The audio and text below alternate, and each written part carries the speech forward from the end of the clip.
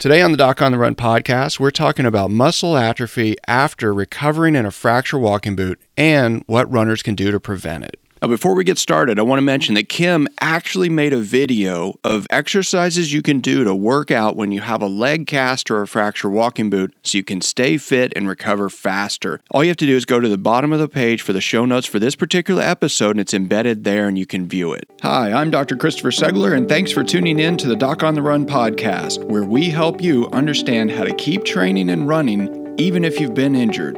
I'm really excited to have Kim on the show today to talk about the extent of muscle atrophy that happens when you have a running injury if you have to wear a fracture walking boot. Now, Kim's always been athletic, and she unfortunately suffered an injury that resulted in her having to wear a fracture walking boot to recover. Now, one of the things I've always argued is that running injuries can be a problem, but the real problem is often after the treatment and the treatment that we doctors apply to runners indiscriminately that leads to permanent problems later. Muscle atrophy is a great example. So I recently met Kim, and she was explaining to me that she had this Achilles tendon rupture and then developed the same kind of muscle atrophy we all become concerned about. And fortunately for us, she's willing to come on the show and share her experience. So Kim, welcome to the show. Thank you, Chris. Thank you.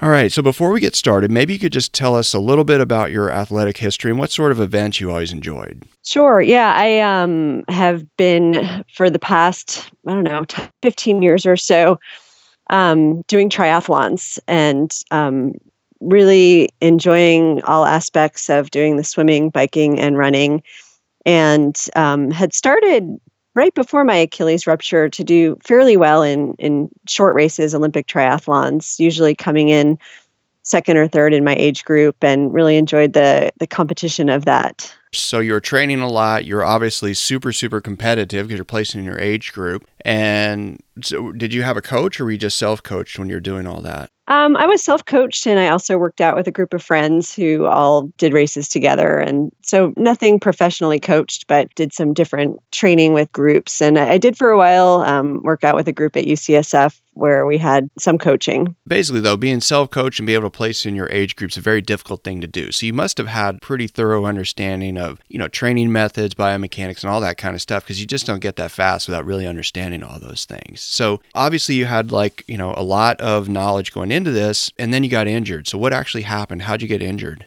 So the way I got injured is I was playing tennis, and I'm not a star tennis player. I was on vacation, and I didn't know there would be a tennis court, so I didn't have proper tennis shoes. So of course I had my running shoes with me, and I was out on the court, and my husband hit me a drop shot, which I ran to, and just somehow my foot slipped out from under me, and I crashed to the ground, and that's how my Achilles ruptured. Okay, so then obviously that's not the best way to enjoy a vacation. So you're on vacation, you're not even there, I would imagine, with your normal doctors. And did you go to the ER, or what happened? So I was there on vacation, and I didn't know I'd ruptured my Achilles. When I came to, I could sort of hobble, and so I thought, it's probably just a partial tear. I'm here on vacation with my kids. I'll just stay the rest of the week and get it checked out when I get home. So I continued to sort of try to swim and be active on it. And then when I got back home 5 days later, I went to the doctor who did a manual test and said, no, that's a full rupture. You're going in a cast right now. Now, the thing is, though, is that I understand that you were just trying to be optimistic and you're thinking maybe it's just a partial tear, but that actually happens a lot. I've seen lots of patients that have a full rupture and they actually think it's a partial rupture. So, I've done surgery on people who call me and they say, well, no, I know it's a partial rupture because I looked at these YouTube videos and I can still feel something there. But there's a little thin tendon that runs next to the Achilles called the plantaris. A lot of times that doesn't rupture. And so that sort of tight band from the plantaris fools people into thinking that they don't have a full rupture. So it does happen a lot, but there is a simple test you can do to evaluate it and determine whether or not you have a full rupture. But it's really common that people, rupture their Achilles and don't actually know that it's completely ruptured. So when you came back, you got evaluated and the doctor said, okay, you have this rupture. So then were you given a fracture walking boot or a cast, or how were you treated? So I had biked over to the doctor, and he said... Of course you did. And he said, yeah, you need to go directly from my office here to the cast room. So they casted me, said I would have the cast on for 6 weeks and then transition to a walking boot with a gradual heel raise. So they casted me in a toe point and then said, call around to try to find a ride home for me and my bike. But so he just sent me straight into a cast and said I would eventually move into a walking boot. So basically, not only did you rupture it, but you had already been sort of moving around and stuff for like almost a week before you actually got treatment, right? Yes, correct. Okay, so that makes things worse because when you rupture the Achilles tendon, it can pretty quickly start to contract. And so your treatment actually becomes a lot worse at that point because if it contracts, then you have to basically point your toes all the way down and sort of push those pieces together to get it to start to heal. And then you have to reverse that process once it starts to kind of congeal and actually, reform. So then, we have to transition you from, sometimes they'll take off the cast, push your foot up a little bit, recast you, push it up a little more. Sometimes we do that process in a boot, but it does make it take longer. So you got stuck with kind of the worst possible treatment where you're in a cast for a long time, then you had to transition by using a fracture walking boot. I mean, imagine it was miserable. But what was that like, that recovery process? Was how many weeks total were you immobilized? If I remember correctly, it was probably about 12 weeks. So I think 6 weeks in a cast and then 6 weeks in a boot, going in every 2 weeks and taking out heel lifts so that I was going progressively from a complete toe point to more of a flexed foot. So yeah, it was a long immobilization. Okay, but you knew that being in a cast was going to be a problem, right? As an athlete, you understood that muscular atrophy could be a real problem, and you tried to do something, I understand, to try to get around that trouble because, you knew you're going to get weaker, you're going to get stiffer, all that stuff. So what sort of strategies did you use to prevent that inevitable decline that you knew would haunt you later? This is the Doc on the Run podcast. Don't go anywhere. We'll be right back. What's a virtual doctor visit?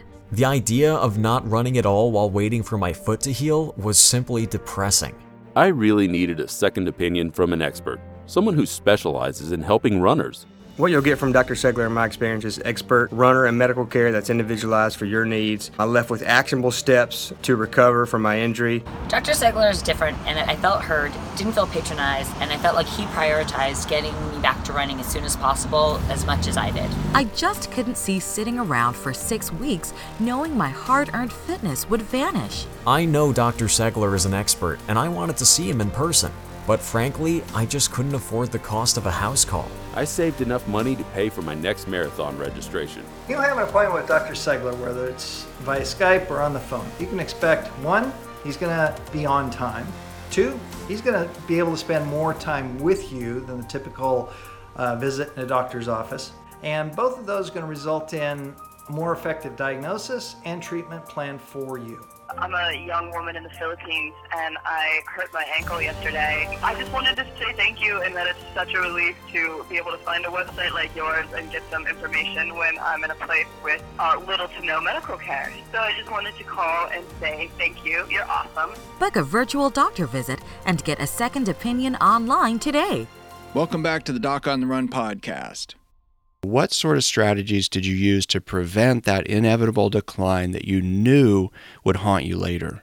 Well, I knew that being immobilized, I would lose a lot of fitness. So the main things I did was what I could do with a cast or a walking boot on. So I took a pedal off of my exercise bike and started pedaling with one foot while I was in the cast. And then once I had the boot, I was able to, actually be on an exercise bike or a bike and start working out. But I didn't, I couldn't swim or run. So I just did other kinds of strengthening exercises for the rest of my body. And I knew that I'd have a lot of atrophy in the leg that was being casted, but I'm not a professional athlete. I thought, well, that's okay. If I have to take a year off, I'll just recover over time. But now that was in 2013. It's now 2018. And my calf is still way smaller than the other one. And that's what I clearly didn't fend off and didn't expect. Okay, so in 3 years and continuing to exercise afterward, your calf is still smaller, like visibly smaller, right? Yeah, it's been 4.5 years now. And yeah, it's visibly smaller. And for a while I would measure it, compare it to the other one and do, I went immediately when I was out of the boot to doing calf raises of every kind, sitting, standing, with weight. But I did it for a year, and I honestly, just got a little burned out on doing calf raises. But it's still, despite all that, visibly smaller than the other one. Right. So you did get what amounts to permanent atrophy, right? You got some, you now have a smaller calf muscle on your injured side than your non-injured side, even after you had like a full year of trying to rehab it. And you measured the calf circumference. And do you even remember like about, what the difference was? I don't remember exactly, but it was maybe 3 centimeters. It was something. Yeah, so quite a bit less. Yeah, and it's frustrating. But one of the interesting things is that a lot of times you can get that kind of muscle atrophy, and your calf muscle is visibly smaller than the other, but you can still be a really strong athlete. So, do you have any like perceived weakness on that side, or does it feel pretty strong? So it definitely looks worse than it feels. I feel like when I run and bike now, I don't feel like that calf gets particularly sore. Mm-hmm. But I know overall I'm weaker than I was. Having tried to go back to doing triathlons, I'm like a middle of the pack athlete now. Mm-hmm. And it's that's disappointing. I don't know if that's 100% due to my calf atrophy. But I do know when I still try to compare, if I try to do, say, one-legged heel raises on my right formerly injured leg versus the left, that I am still weaker. Okay, so it's an interesting thing because, like you said, it looks worse than it is. And, that is a common thing, is that although it is smaller and it's not going to be as robust as your other calf, no matter how much you work out, you can still at least get back to athletic activity. And I think it's important for people to realize that and there's nothing you could have done differently. You did all the right stuff. You were super aggressive, but when you have an Achilles tendon rupture, you don't know it's ruptured, and you don't get it treated for 5 to 7 days or whatever, the treatment is worse, and you're immobilized a lot longer. But it's that progressive immobilization that extensive immobilization that really puts you at risk, because it's this exponential decrease in strength that happens. So if we can put you in a boot for only 2 weeks, that's a lot better than 4 weeks. And if we can put you in a boot for only 4 weeks, that's way better than 6. And that's way, way, way better than 12. You have to do what you have to do to get it to heal, obviously, but there are all these other things that you can do to stay strong. I know you actually have some, like you made a video of some of the strengthening things you were doing while wearing the boot. I would love to share it. I actually had somebody call me and say, my physical therapist said I should look at your video. And so I shared it with them. Kim actually said we can embed this video so you can take a look at it. All you have to do is go to the show notes page and you can see it there. Why don't you tell us a little bit about those other things you did to sort of keep the rest of you strong and fit as you were healing? Sure. Yeah. I mean, like I said, I definitely use the exercise bike a lot. Also have a hand bike. So I would use that just because it was, harder to get out and, do my regular activities. But just doing things like crunches and sit-ups, one-legged push-ups, even doing squats on my uninjured leg. Anything I could do to keep my core strong, and especially, just doing side-lying hip exercises just to keep the hips and the core strong so that I would have stability once I was out of the boot was really helpful. Yeah, no, that's very helpful. So if one of your running buddies called you today and they said, I just ruptured my Achilles tendon, what would be your advice? Well, I think my first advice, and the decision I struggled most with, was to have surgery or not to have surgery. And I decided not to have surgery because the doctor that I saw said that he didn't recommend surgery and felt that the outcomes in recent studies show that the recovery is just as good with the progressive toe-pointed immobilization as it is with surgery. Mm-hmm. Now, I don't know if I'd be any better off if I'd had surgery, but given that I haven't had a full recovery, I'm constantly second guessing the decision to not have surgery. And I know for a while, people have been saying, or doctors have been saying, okay, if you're over 40 and, you're not a professional athlete, then why risk surgery? And so I feel like I was in this borderline situation of like, yes, I'm over 40, but don't treat me like I am. Well, exactly. Yeah. So that's the thing is, people always say this, like, well, if you're not a professional athlete, well, what is a professional athlete? Is that only that your living depends upon it? But, because a lot of your enjoyment of the things that you do it's not just exercise. And I would imagine you enjoyed winning, placing, being really competitive in your age group. And in some respects, I consider those people to be like professional athletes. So all elite athletes, in my mind, are professional athletes, at least the way that we categorize people as physicians. To me, there's a big difference between somebody who plays basketball only in the winter in the church basketball league once a year and then doesn't exercise the entire rest of the year, or somebody who really, as a part of their entire identity and lifestyle, competes and trains on a regular basis, and as a consequence of that is extremely competitive. It is an interesting thing, and there is a lot of debate among physicians still about whether it's better to treat people conservatively or with surgery, because there are so many studies and have been studies for so long that show that this sort of strict immobilization protocol with pointing your foot down, casting you, using a boot to gradually get you back down to the normal position, that it does just as well as surgery. And that's true. And the last patient I treated with an Achilles tendon rupture, I did exactly that conservative routine on him. I've done surgery on some people. I mean, I don't know that you would have done any better with surgery. You can never say that. That's good to hear. The only thing is that, you always second guess yourself, right? And yeah. If you have surgery and you wind up in your situation, then those people always think to themselves, well, now I'm a mid-packer, so, I wasted all that money and all that risk and have this big ugly scar on my leg, and I didn't need it because I would still be here. So, you can't win either way. And the only thing that occurs to me, like, okay, well, what could have been done differently? Well, maybe if you had surgery and you had some sort of graft to bridge that gap, maybe that could have cut a couple of weeks off your recovery. Maybe if you'd had a PRP injection or stem cell injection at the same time, maybe it would have sped it up. But who knows? And again, for the people that do all that stuff, if they have surgery and they have a PRP injection or stem cell injection or something, and they spend many thousands of dollars on those treatments and then they wind up in the same position, they think, wow, I could have bought a new car with that. So you just can't win. And you certainly did all the right stuff. There's no surgeon that I know that would hear your story and go, wow, that was crazy. Why did they do that on her? Yeah. And I do see patients, frankly, where I think, wow, that's crazy. Why would anybody do that? Your case is not one of those, but it really does sort of speak to the difficulty of, having a significant injury. And obviously, like, all the mythology around Achilles, I mean, the Achilles is a real problem.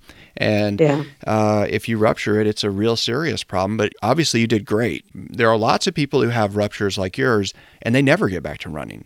Mm-hmm. So, I'm running up hills, and it's just not as fast as I used to, but I can still do everything. And that's, I'm grateful for that. The other thing I might have done differently, when I look at what you are doing, Dr. Siegler, in terms of my daughter Nina's recovery from her broken foot, I realized, she can do things with her ankle range of motion that I couldn't have done with my Achilles. But I do wonder if in the later days of having my walking boot, if I couldn't have taken off the boot and, at least massaged my calf or done something where I wasn't so completely immobilized for so long. And I don't know if I could have, but I definitely wasn't working with somebody who could have talked me through that and helped me make sure that I recovered that part of my body more quickly. You'll never know. Yeah. But with every athlete, I think the goal is always to stay as close to that line of trouble as possible. I mean, that's your job. That is your job when you're coaching yourself, when you're training. Your job is to train as hard as you can without getting injured or sick. You want to maximize your body's capacity for tissue damage that can rebuild itself and become stronger before your workout. And your goal is to stay right below that threshold for injury, so you maximize that possibility. The same thing is true when you're healing. We should always try to figure out what you can do to push the limits to get your mobility back, get your strength back, get your fitness back without re-injuring that tissue that's actually recovering. But that's different for everybody, which is why I don't think any one treatment should work for every patient. You need to figure out where that line is with every patient. We're all different. We all have different diets. We all have different physiology. We all sleep differently. There are so many factors that contribute to those things, but we have to figure out what those things are for each of us as we're recovering. Yeah. But still, it's a tough injury. You're lucky that you're running. It's great that you're running. That's good to hear. I'm sure you'd like to be back where you were before, but it's really generous of you to come on the show and talk about all your experience so that all the others listening can learn about these variabilities and when they get injured and have this kind of thing. And I know this has been an unpleasant experience for you going through that, but I am really grateful that you're willing to take the time to come on the show today and share it with all of us.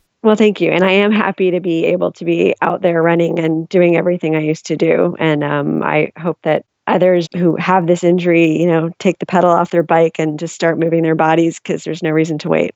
Yeah, those things are really, really helpful. I hope it helps others. Thanks.